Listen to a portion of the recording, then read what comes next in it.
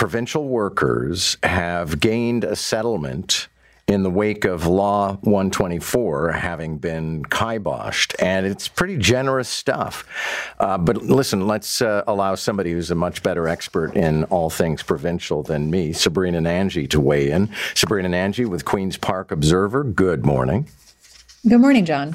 Okay, so, let's wind back the clock to where this all started. The government put its foot down and said 1% a year for everybody, and then that got nullified by the courts, and now we're getting these new settlements, which are pretty significant. Let's get into it.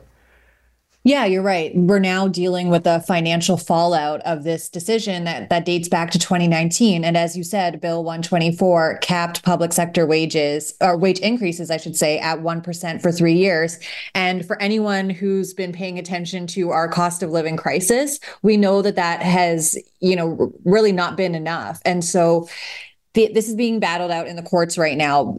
Unions were successful and got the courts to side with them in saying that, this encroached on charter rights of freedom of association and collective bargaining, just imposing this wage cap. And the Ford government is currently appealing that at the Court of Appeal. So we'll see how that plays out. But at the same time, these contracts and collective bargaining agreements are being sorted out by arbitrators. And so the latest are roughly 30,000 public service employees who will be getting what amounts to a 9.5% wage increase, the biggest they've had since 2012, over 3 years. And so they're not the only ones that stand to gain back pay.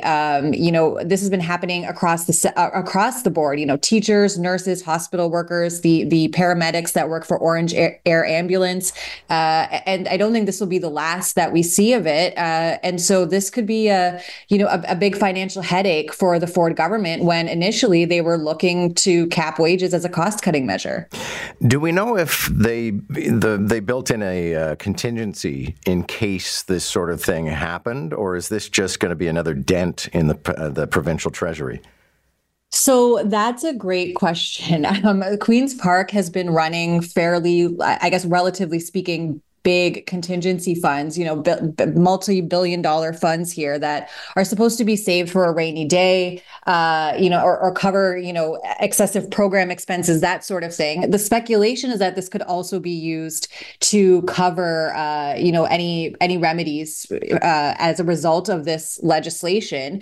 And so while that's not really explicitly laid out, that could be one way that they end up spending these big contingency funds. The Financial Accountability Officer, which is an independent officer of the legislature, has put out some numbers to this that, it could cost more than $8 billion over the next few years, potentially, if there was a major court loss over 124.